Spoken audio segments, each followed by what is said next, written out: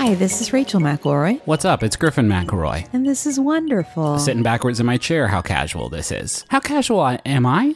Right now with my backwards chair. Pretty good. So, we should address the elephant in the room. Hello, elephant. Okay, that's good. We got a new sort of member of the studio staff here at Wonderful Industries, from the makers of New Lamp and New Chair, Brother Printer, and the Target chair. We have Exercise Bike. Welcome, Exercise Bike. Here to get sort of the show's motivation game on track. And folks, don't worry, it's a Schwinn. I have my back to Exercise Bike right now, and I feel rude. Yeah, you are sort of shutting Exercise Bike out of the conversation. Exercise Bike, what do you think is wonderful this week? The sweatbands. Took me a while to think of something that Exercise Bike would be into. Which shows how devoted we are to exercise. I've ridden it once for 10 minutes, but that's okay. I'll get there. And did I mention it's a Schwinn? Is that a thing? Have you seen that commercial where like the guy is like, he buys the woman an exercise bike and she's telling all her friends like, don't worry, it's a Schwinn. I don't I'm remember thinking this. of the Jared commercials. I thought maybe, yeah. So do you have any small wonders this week? I do. Okay. Oh, you've written them down. Well, small wonders are usually so like scat. They're so scat jazz. Oh, I knew I would forget. The holiday episodes of Nailed It. Those have been very, very fun so far. We watched, 3? But we watched them in a row, as you are wont to do with Netflix programming sometimes. Yeah. It's nice that, we're always looking for new stuff this time of year to get us in the spirit. It's doing it. And yeah. It's really working. Weirdly, it's the thing that's doing it. Also, just sort of the extreme bounty of Great British Baking Show that we have gotten. Yes. I feel like Netflix deployed 5 different sort of chunks of baking show greatness. We tore through the new season and the holiday episodes. Yeah. God, that was good stuff. Just started watching Final Table. It's not sort of giving me the same sort of feel good feeling. It's a little more cutthroat, but need a little bit of that too, a little spice in the sugar. You know how they say you should always put a little bit of chili powder in your sugar when you store it? I got, our fireplace. We got our fireplace fixed up and just lit it for the first time today. And holy crap, is it cozy as heck, y'all. It's real nice. I think I go first this week. Yes. My first thing is the Aurora Borealis. The Aurora Borealis, at this time of day, at this time of year, localized entirely within your kitchen. You already did steamed hams. You're just talking in general? Yes. Can I see it? No. The literal Aurora Borealis. Okay. I want to talk about that, the phenomenon known as the Aurora Borealis. How much you know about the Borealis? Very, very little. How much you know about David Boreanaz? Oh, way more. It's funny. They're both caused by solar flares bouncing off of the Earth's electromagnetic field. Both have strong brows. Both have strong brows and appear mostly around the Earth's poles. No, I've always thought the Aurora Borealis is super pretty. I've always wanted to see it. When we were up in Minneapolis, our friend, or not in Minneapolis, in far northern Minnesota, our friend said, hey, while we're up there, we may see the Northern Lights. And I was like, oh, fuck yeah. I got so stoked. Didn't happen for us. Is it the same? Okay, I was going to ask you the question. Are the Northern Lights the same thing as Aurora Borealis? Yeah, so Aurora Borealis is commonly sort of known as the Northern Lights. However, there is also a Southern Lights. I learned a lot about Aurora Borealis today. It is probably the most I've ever learned about a topic that I've been researching for Wonderful, and it's very, very exciting. I mean, the term Aurora Borealis is great. It's very phonetically pleasing. Can I tell you all about Aurora Australis, which is the Southern Lights? Whoa. It's very cool. So Earth isn't also the only planet that has a Borealis effect, or actually an aurora is what it's called. Jupiter has one, Saturn has one, Uranus can also have it. So what causes it is super neat. Solar flares come out of the sun, right? The sun is doing this nuclear fusions, creating all this energy, and sometimes it toots it out. And that's a very, very rudimentary way of explaining it. But they let out this powerful toot that is made up of these super energized particles. They shoot that at Earth. Earth would be destroyed by this exhalation. When it reaches us, it's scattered and dispersed. It's called a solar wind at that point. If that hit Earth without any sort of protection, that would be pretty much ball game, Earth, game, set, match, sun. Sun wins this round. But we got this electromagnetic field. It's surrounding our Earth. The solar wind hits it. It disperses all around the Earth. And we live to fight another day to keep recording podcasts for our friends at home.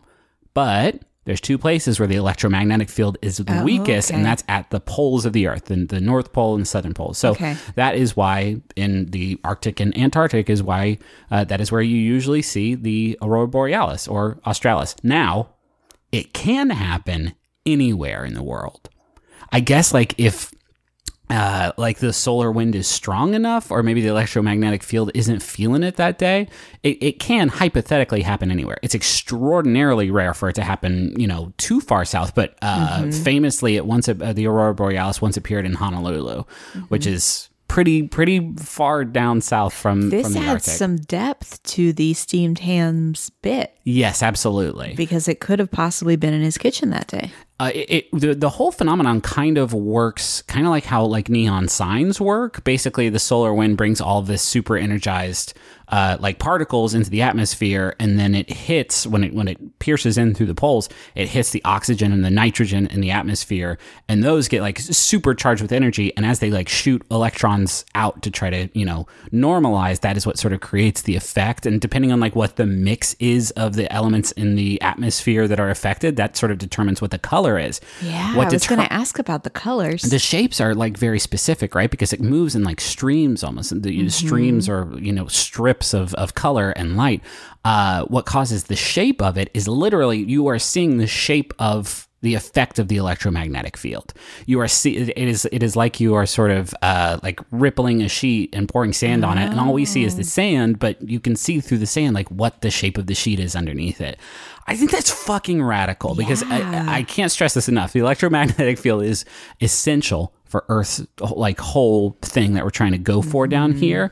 And occasionally, the right parts of the world, when the right sort of ingredients from the sun, the powerful sun toot hits us in just the right way, you can see it. Like you can see this thing that keeps us all safe and cozy in here. So it could feasibly happen during the day. We just wouldn't be able to see it. I don't think you'd be able to see it. I mean, it's not like the sun waits until it's nighttime. Actually, it takes about 2 days for the solar wind to reach us from the sun anyway. But I guess it just doesn't. I don't know that actually. I don't know if it would show up during the day. But I think it's really fascinating. I also think it's like the prettiest thing Earth does. Like I feel like sunrises and sunsets like went at it for a while, and then rainbows were like, well, what about me? And then double rainbow, you remember that meme? But then Aurora Borealis I think is just beating the crap out of all of them. Yeah. Hey, what's your first thing? My first thing is 90s commercials. Fuck yes. This is all time. I'm so excited. Can we oh god I don't want to cut you off at the pass, but like, are you gonna talk about Crossfire? Let me see. Is Crossfire on the list? It is on the list, yes. Fuck yeah, all right. But in a very small way. Okay, well, when you say the word Crossfire, I am going to just scream sing the theme song for that. I'm going to wake up our son and the sons of all of the people living on our street. So many sons will be awoken by my Crossfire. So I'm not a big YouTube person, but one of my favorite things to do is to watch old commercials on YouTube. I noticed that I was not alone in this when last year we tried to find Christmas commercials to watch in an act of desperation, I think. Yes. And so a part of this you can just explain as like nostalgia. Sure. But part of it is kind of just the unique time period that was 90s commercials. Yeah, there was sort of a loudness to it. There was like the 80s, we were kind of calibrating, like, how loud can we be? And the 90s, it was like, maximum! Yeah. And it was like, oh shit. The 2000s came around like, okay, hold on. Let's rethink this. So the other thing that I thought was interesting is the presence and role of commercials has kind of lessened since everybody's watching stuff on platforms now. Yes. Apparently, and this is a goal that was released from Fox, the network will aim to snip the time given over to ads in each primetime hour down to a total of just 2 minutes by 2020. For the whole hour? Yes. What the fuck? Last year, ads took up over 13 minutes each hour. Yeah. And so they're shooting for 2 minutes by 2020. Why? Is it just because of like the changing nature? They're like trying to everybody's compete. streaming and Yeah, they're everybody's trying to streaming and compete. subscribing. I mean, we subscribe to Hulu Plus because we have saved literally days from not watching commercials. That's wild to me. That means like TV shows that air on Fox are going to have to change. Exactly. Yeah, no, they're going to give more time. Right. You can't to just get away shows. with 47 minutes worth of content. Now it's going to be 58. That's fucking wild. I can't think of actually a single Fox show that I want, another 11 minutes out of now that I think about it. But So they talk about, I read some articles. A lot of people have written books too.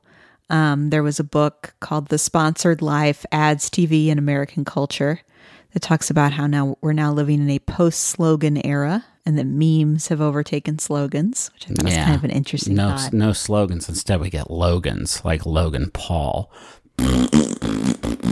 I'd rather have slogans any day of the week. But nobody asks me. Who is this Andy Rooney character you're bringing? Can we mention... The first thing I thought of when you mentioned this is our friend had a party where we watched he just had 90s commercials like up on the TV and it was impossible for me to communicate with anybody else. The reason he had it up on TV, and I can't believe we've never talked about this on the show before because I think they came up with it and it's such a fucking brilliant idea. It's a small wonder. I'm cutting in with an unofficial small wonder. We've done a claim to fame party It twice. was actually, Justin got that idea from his friend Scott. Oh, it's so good. Just get all your friends together and have everybody bring like a claim to fame. Like sometimes they made the local newspaper or like clips of their dance recital or something. It is. You will learn things about your friends you would never imagine. It's so good. So another kind of cultural critic at Duke University talked about how when the cable revolution happened and we moved from 3 major channels to 100 overnight, the communication became super fragmented. And suddenly you had like certain types of ads appearing on certain types of channels depending on what they were. Wow, that's a good point. I didn't think about that either. But like channels become specialized. So like you and I were watching Nickelodeon, we were just getting like slammed with all those toy commercials that we now love so much. Yeah. Yeah. Also, a lot of brands have shifted to social media to kind of promote their message. Yeah. They have many ways to get at you, which is part of the reason. Yeah, I mean, teens today are going to think about like, the funny Arby's Twitter in the same way that I think about Crossfire. I don't actually know that theme song. Crossfire, you get caught up in the crossfire. Crossfire! Oh, I remember that now that you're doing it. Yeah, you remember it? Have you ever played the game? That's it. I think only like 200 people in the fucking world did. My uncle Josh had it, and we played it once. And it's actually pretty fun. You shoot marbles at like a small little disc in the middle, and you try to knock it in each other's goal. It's kind of like hockey, but with guns. Crossfire! So the nostalgia thing. Yes. A lot of, and this is an article in Adweek from February 2018. They talk a lot about how during the Super Bowl, a lot of brands were leveraging the nostalgia for like previous commercials. Yeah. And the article said nostalgia creates a story where the brand can be the hero. A spot that harkens back years or decades demonstrates the idea of trust while simultaneously showcasing a brand's longevity. If you can show that a brand has always been a part of culture, it shows how it's still relevant. Nostalgia is a way to do compacted storytelling, which is especially useful in the Super Bowl. Sure, but it's not like Crossfire had built-in nostalgia when it first aired in 1996. No. It's not like they capitalized on virtually anything. I'm talking more like Pepsi and Coke and like McDonald's. Oh, yeah. I mean, how many times have they done like the share a smile with whatever the fuck? Yeah. And when I say that, I don't know which one of the 2 big brown soda companies it is that did it, but you know what I'm talking about. Mm-hmm.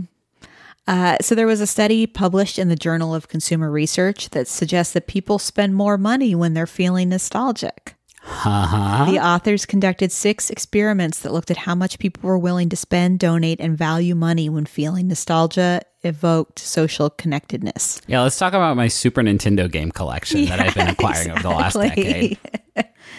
Exactly. Yeah. Well, and one of the things I read was talking about how Nickelodeon like has capitalized that on a big way. Oh shit! Yeah, I mean, like for sure. releasing all those like DVDs of their previous series, except for Pete and Pete. Except for Pete and Pete is out a couple seasons of it, right? It's But just not the whole one. collection. Yeah. I mean, this is what Nick Gas is all about, the Games and Sports channel, which like when that dropped on my cable box when I was like 20 years old, I was like, oh shit, stop ever. I don't think I went to class that week. I mean, a lot of heat gets put on our generation, but I think if this kind of medium existed for the older generation, they would be all over it too. You know, like they don't have that experience that we had, where our whole childhood is like a little time capsule that you can get at your fingertips all the time. It's very like it's done to death, right? Only 90s kids. But there is a part of that where like I remember when I was like, you know, in my early teens, and that's when you first start to find out about like the time period that your parents grow up in, not find out about, but like give a shit about, like learning about like what the 60s, 70s and early 80s were like. And for me, I remember hearing that shit and thinking like, well, that sounds awesome. When we landed on the moon for the first time, I bet that was pretty fucking sick. Man, I wish I was around then.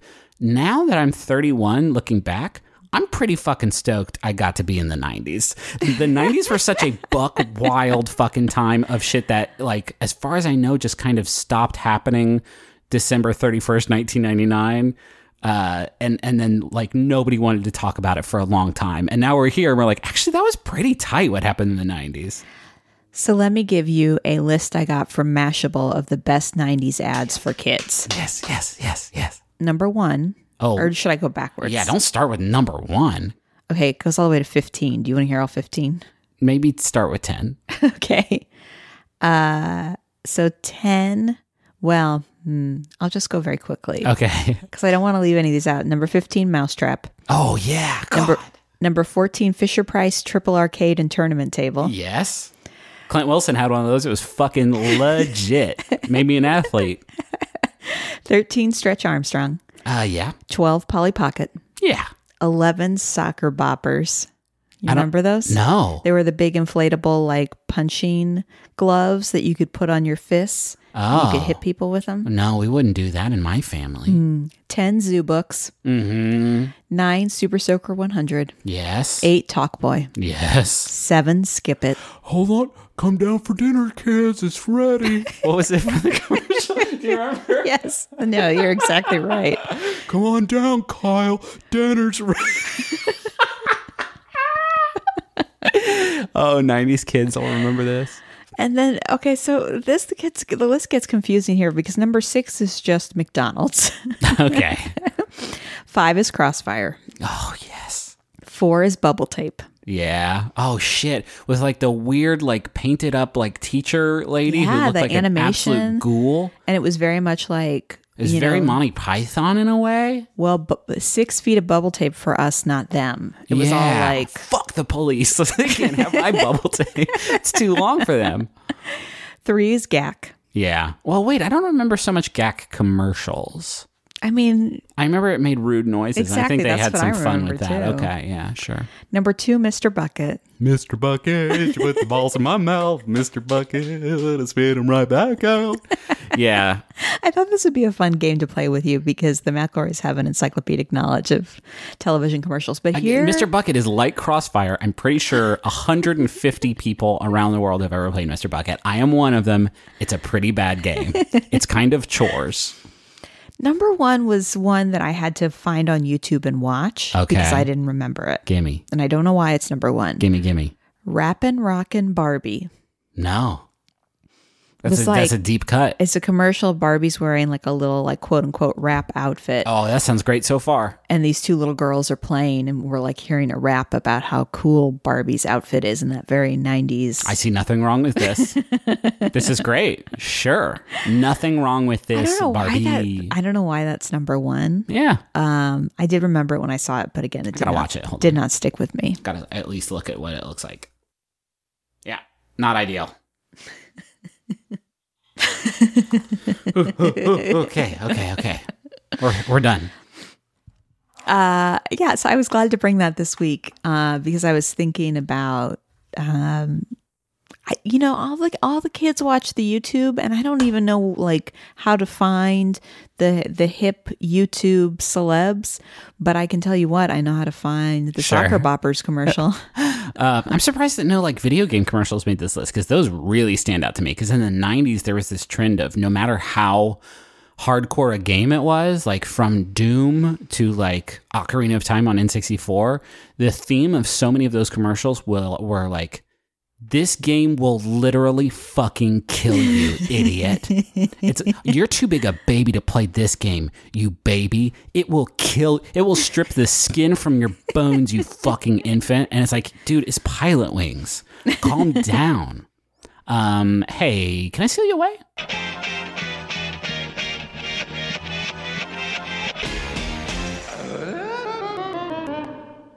It can be intimidating trying to roll with the console cowboys in cyberspace. There's always the worry that maybe they know something that you don't vis-a-vis website design or website functionality, and you think that I could never be that. I could never be among their illustrious ranks. Griffin, if I wanted to build a website where I ranked my favorite episodes of Ghost Rider, would I be able to do that? Well, first of all, it would be the same list as everybody else's with the Julia Stiles episode at the top. But yes, you can do that with Squarespace. It's the all-in-one platform for building your brand and growing your business online. Every Squarespace website and online store comes with a suite of integrated features and useful guides that help maximize prominence among search results. Do you want to have special functionality, like maybe a members-only VIP club section of your website? You can do that. Do you want to sell stuff? Yeah, you can do that too. Do you want to have an online scheduler so that people you can sell your time? Yeah, you can do that also. Anything is possible. That's for the commercial, the Super Bowl commercial they had. That was my voice yelling anything is possible in the background. Yeah, not a lot of people know that. Hey, head to squarespace.com/wonderfulpod for a free trial. And when you're ready to launch, use offer code WonderfulPod to save 10% off your first purchase of a website or domain. Griffin? Yeah. You know what's a shame? What? Is that when you order meals to be delivered to you, they can only be for dinner. That's true because of the law. But wait, what's this coming across our desk? The law is different now? It's Factor. These rebels are operating outside the boundaries of food law.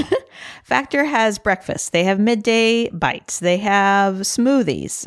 There's lots of stuff you can get with Factor. What other things can you get with Factor? Well, I'm looking at this menu right now. They got a lot of tasty little options for you. I'm talking about artichoke and spinach chicken with roasted zucchini and tomato butter. Did you even know that butter could be tomato?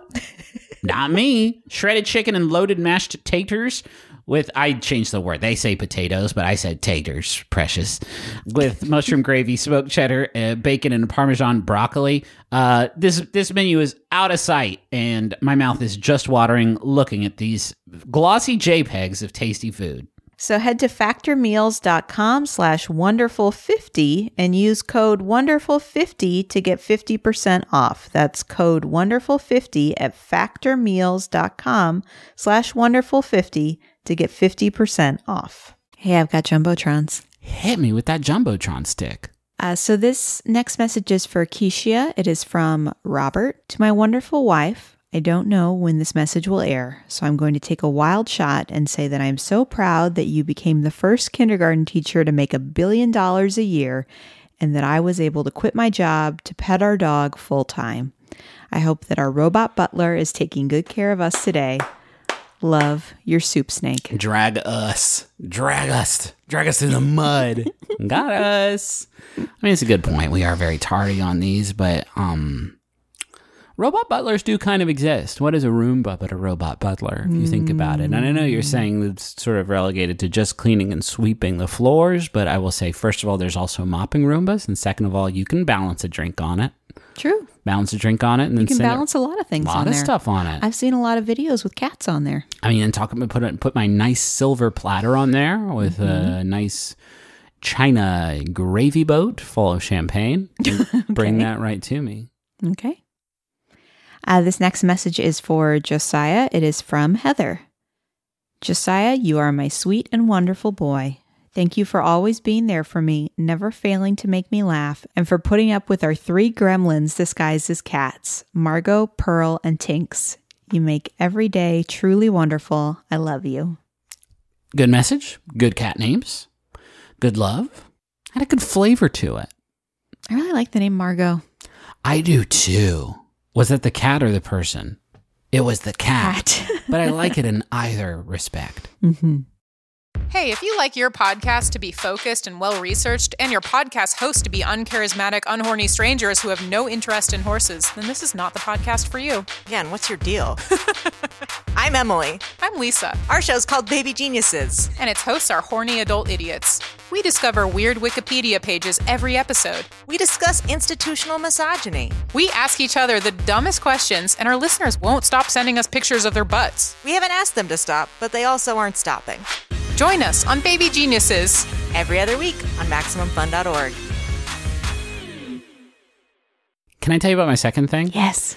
Let's get the holidays going. Okay. It's December. Yes. I don't even think we did. Did we do holiday shit in our first episode in December? I don't think we did. I don't think so. Shameful. Shame on us.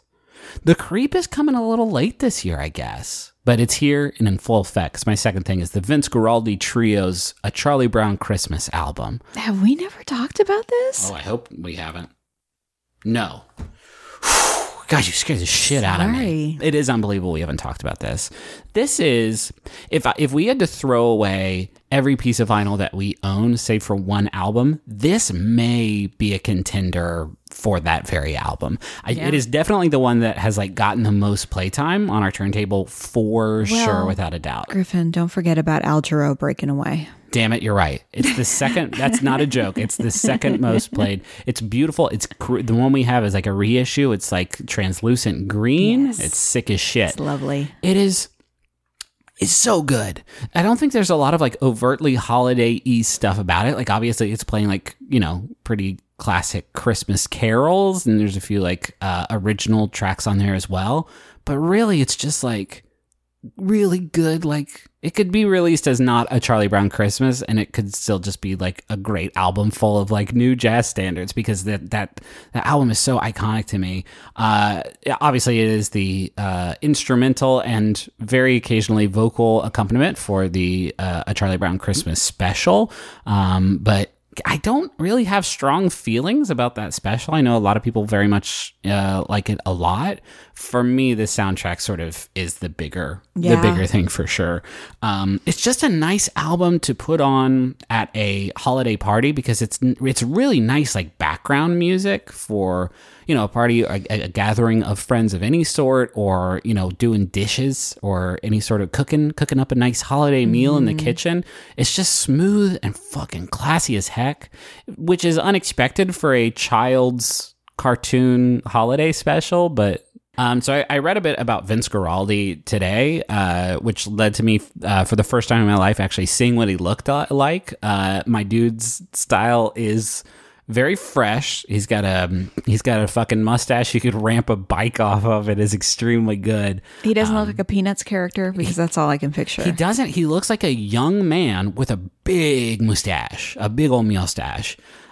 Just a really luxurious mustache. And like I said, there's a few original songs on top of, you're Googling him right now, aren't you? Yep.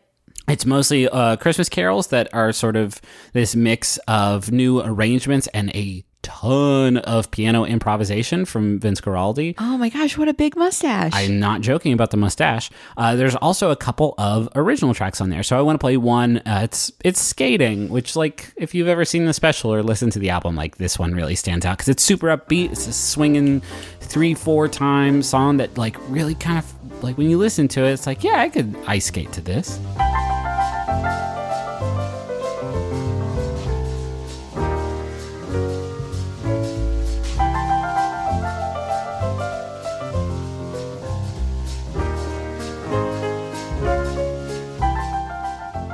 The other big original song on the album is Christmas Time Is Here. Yes, I know that one. If you've never listened to this album or watched the special, it's inexplicably the sad walking away music from Arrested Development. It's just like one of my favorite running jokes on that show. There is an instrumental version on the album immediately followed by the vocal version. I may have actually switched that around. So originally, like, Guaraldi had written the music for the album and it was just instrumental. And then the studio, like, that was making the Charlie Brown Christmas like special, they needed a scene where kids were singing, and they hadn't written lyrics to it yet. So the story goes that Lee Mendelson, who was the TV producer behind that special, who actually reached out to Vince Guaraldi in the first place and is kind of responsible for their, union of Vince Guaraldi being like the official composer for the whole like Charlie Brown averse. He, in a panic, wrote the lyrics to the song in 15 minutes on the back of an envelope. Oh my gosh. It's that's very great. good. Why don't I play a little bit of it right now? Christmas time is here, happiness and cheer, one for all that children call their favorite time of year. The story behind like the singing performance, I also think is kind of great. They wanted, real kids like you might see at a store. A car wash or a pharmacy. It's a children's choir from a church in San Rafael, California. And there are people who are like in that choir who now like have like spoken to, different documentaries and people who've written books about like the Charlie Brown specials and been like, yeah, it was pretty tight. The kids who participated were paid $5 for their effort. Aww. Not great, probably in terms of labor laws and what have you. They also would take them out for ice cream after each session. Oh my gosh. So the vocals for the whole album, there's also a recording of, what's the other song that has singing on it? Oh, Hark the Herald Angels Sing. Also has the kids singing.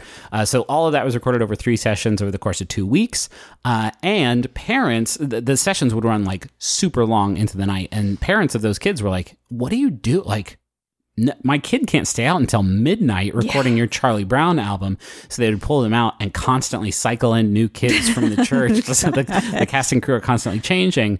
The kids were directed by a guy named Barry Minia, who wanted the choir to, sound perfect. It's an album and you don't want a shitty take on there. But Mendelson and Vince Guaraldi said that they wanted these kids to sound like kids. Like on the TV special, are you supposed to expect that like these professionally trained vocalists just happen to be friends with Charlie and Pigpen and the gang? No, they want them to sound like real kids. And that's why like, especially on Hark the Herald Angels Sing, like there's a lot of sort of flat notes in that song, but like there's an authenticity to it that's really cool. I just love this album. It guaranteed gets me in the mood, and it does so in a way that is not like at all obnoxious. Yeah, so many Christmas albums are obnoxious. And I love that stuff too, right? Like I'll listen to All I Want for Christmas Is You, like the OG cut, and still groove to it, but it can get grating after a while. This album I listen to constantly in the month of December, and it holds up. I agree. What is your second thing? My second thing is also a holiday album. Oh boy. Specifically a song off of a holiday album. Gimme. So the album is It's a Holiday Soul Party from Sharon Jones and the Dap Kings that came out in 2015. Oh, Sharon Jones. Sharon Jones, so good. I didn't realize, so I did a little research on Sharon Jones because, she's got like a very like deep soul voice. Yes. I assumed that she'd been around forever, but her first album didn't come out till 2002. Kind of like the Charles Bradley arc. Exactly. Yeah, she released her first record when she was 40 years old. It's so good. I know. So in 2014, Jones was nominated for her first Grammy. And then unfortunately in 2016, she passed away from cancer. But before she did, in 2015, she released the It's a Holiday Soul Party album. And so there were 11 tracks on it and include a lot of holiday classics, like soul versions of things like White Christmas, Silent Night, Please Come Home for Christmas, Silver Bells, Little Drummer Boy, all awesome. The song I wanted to talk about is 8 Days of Hanukkah. Hell yes.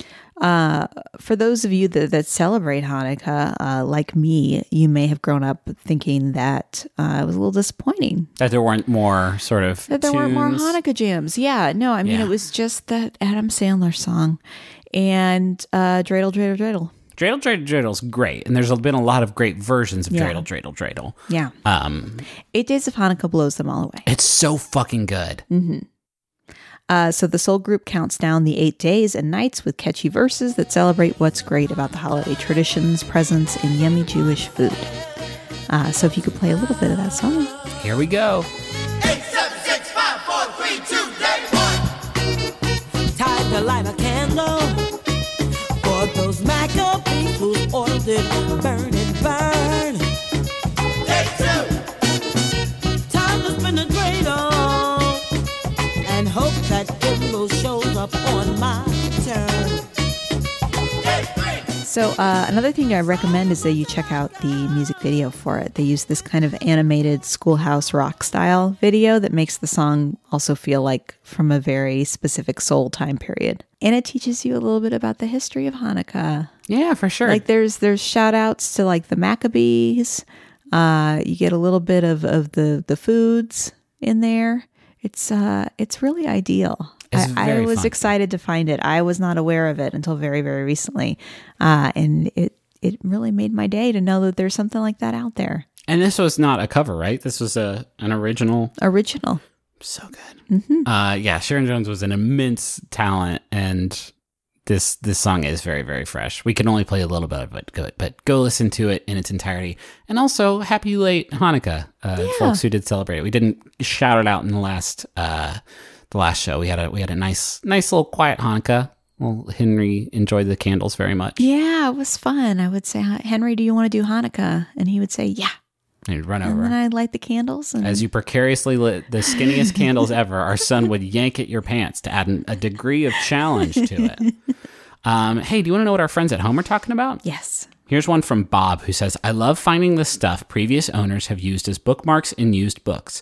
Plane tickets, magazine subscription cards, old coupons. I enjoy picturing the moments of the last owner's life that led to the use of that scrap of paper. Yes, I used to love this when I spent a lot more time in used bookstores.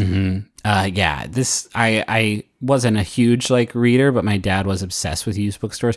Every time we went to anywhere on vacation, like anytime we left the city, the state lines of West Virginia, we would go to a bookstore somewhere and peruse it for what felt like hours. And seeing what I could get to shake out of books was very exciting for me. Not knowledge and stories, but maybe $1 in there somewhere.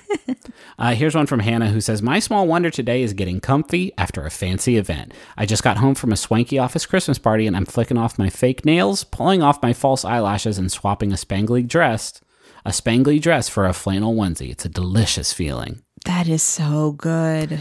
Yeah, I mean, Getting out of those shoes. oh, the shoes, gross. Yeah, it's very nice. I don't know. I'm trying to remember. Yeah, it feels nice. I haven't worn formal wear. I don't think I wore formal wear this year. I don't think I put a suit jacket on this year. I can't, because all of our friends that were going to get married seem to have gotten I married. just did it. And so now we don't really have an occasion very often. Yeah. I'm okay with that. Me too. Here's one from Mitch who says, a subtle but wonderful thing I found this week is restroom locks that indicate vacant/occupied. These are becoming increasingly popular at restaurants and bars and are wonderful because they remove the dreaded knock and response routine usually required to determine a toilet's occupancy. Yeah. This is Griffin's wheelhouse. You know right what's here. the opposite of this is just the handle button locks. Where it's not even like a deadbolt. It's like the button on the handle to the doorknob. I don't fucking trust those things as far as I can throw them. Well, you always have to test it to make sure You it always really have to works. test and then you seem like you're worried there's going to be somebody outside who's like, there's somebody trapped in the bathroom, and then they kick the door down and they see your butt. How? Oh, never mind. You don't know how I go. I perch up on the tank like an albatross. Like an albatross keeping a ship safe. I perch up on the tank backwards. Gargoyle would be a I good. sit on the toilet backwards like a cool teacher, like I've been doing this whole time. What a fun way to potty train Henry. We should really think about that. He walks into the bathroom and sees me sitting backwards on the toilet like a cool teacher. Hey, son, it's time. Come over here. This is the lever. It makes it go fleshy flesh. So that's our show. Thank you to Bowen and Augustus for the use of our theme song, Money Won't Pay. You can find a link to that in the episode description. What else? Thank you to MaximumFun.org for hosting our show. Yeah. You know what I listened to this week? The Flophouse has a new episode, and they are talking about a Christmas movie that I was not familiar with, and it was very, very funny. What was the movie? You do not remember? Do not remember. Well, I'm sure it was a good episode regardless. Thank you to you all for listening. Oh, we have a new website that has all of our stuff on it. I don't think we talked about this last week because it just launched. It is McElroy.family or themcElroy.family. All of the stuff that we make is going to be on there. There's a Monster Factory up there. There's a new Monster Factory. We're going to be doing those, I think, on a monthly schedule for the rest of time, which is exciting. It's also just the the place to go. We're going to be putting like our news and announcements and new merch and stuff. And so, yeah, we're partnered up with Vox on that website, which was my former employer at Polygon. They know how to make a fucking good website. So we teamed up with them and made one. So I hope you will check it out. There's a whole wonderful page on there. And thank you to those of you that obviously heard our most recent promo and went into iTunes and left positive reviews that said amber is the color of our energy. Oh, good. Thank you. There are at least a dozen. Thank you. I think that's it. What do you say we just sort of close it out with a little bit of our own little like improvised holiday jazz? Yes. So what song do you want to like vamp over an existing song, or should we just make up our own sort of thing? We could do like Silent Night. Like I've always wanted to hear what a jazz version of Silent Night would sound like. So do you want me to? I'll just sing I'll do the melody of Silent Night as it traditionally is, because that's what they do in the Vince Guaraldi stuff. Like they'll play here's what O Tenenbaum sounds like, but then he'll come in like diddle-diddle. So I'm gonna just sing Silent Night and you just jazz on me. Okay, yeah. Do you get it? I'll sing it. You jazz right on me. Yeah. Okay. Silent Night. Silent night. Holy night. Oh, the holy, holy night. I thought it would be more instrumental. Here, why don't you give it to me and I'll jazz on you. That expression is terrible. So good. Let's just try it again with you. Okay. Silent night. That's not really improvising as much as it's that one song. Okay, I got it. Do it again. Do it again. Silent night. You're just doing a deconstruction of that. We're done. Bye.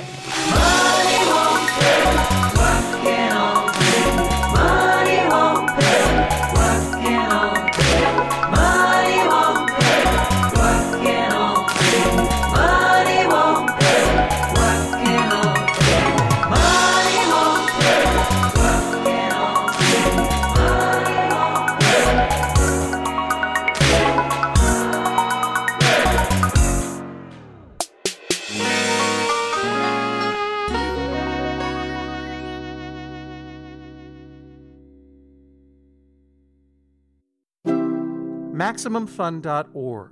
Comedy and culture. Artist owned. Listener supported. I'm Bailiff Jesse Thorne. And I'm Judge John Hodgman. If you live on the west coast of North America, we're coming your way. That's right, Judge John Hodgman is taking justice to the West Coast on tour. Starting where? Vancouver, British Columbia, January 15th, then to Seattle, Washington on the 16th, Portland, Oregon on the 17th, San Francisco, California on the 18th, and Los Angeles, California, the City of Angels, on January 22nd. Tickets are on sale now. You can find links to all of the shows at MaximumFun.org. And if you're going to be in one of those cities and you have a dispute we can try on stage, send it to us. Just go to MaximumFun.org/JJHO or email Hodgman at MaximumFun.org. I'm ready to judge you on the road. Take that, Jack Kerouac, author of On the Road.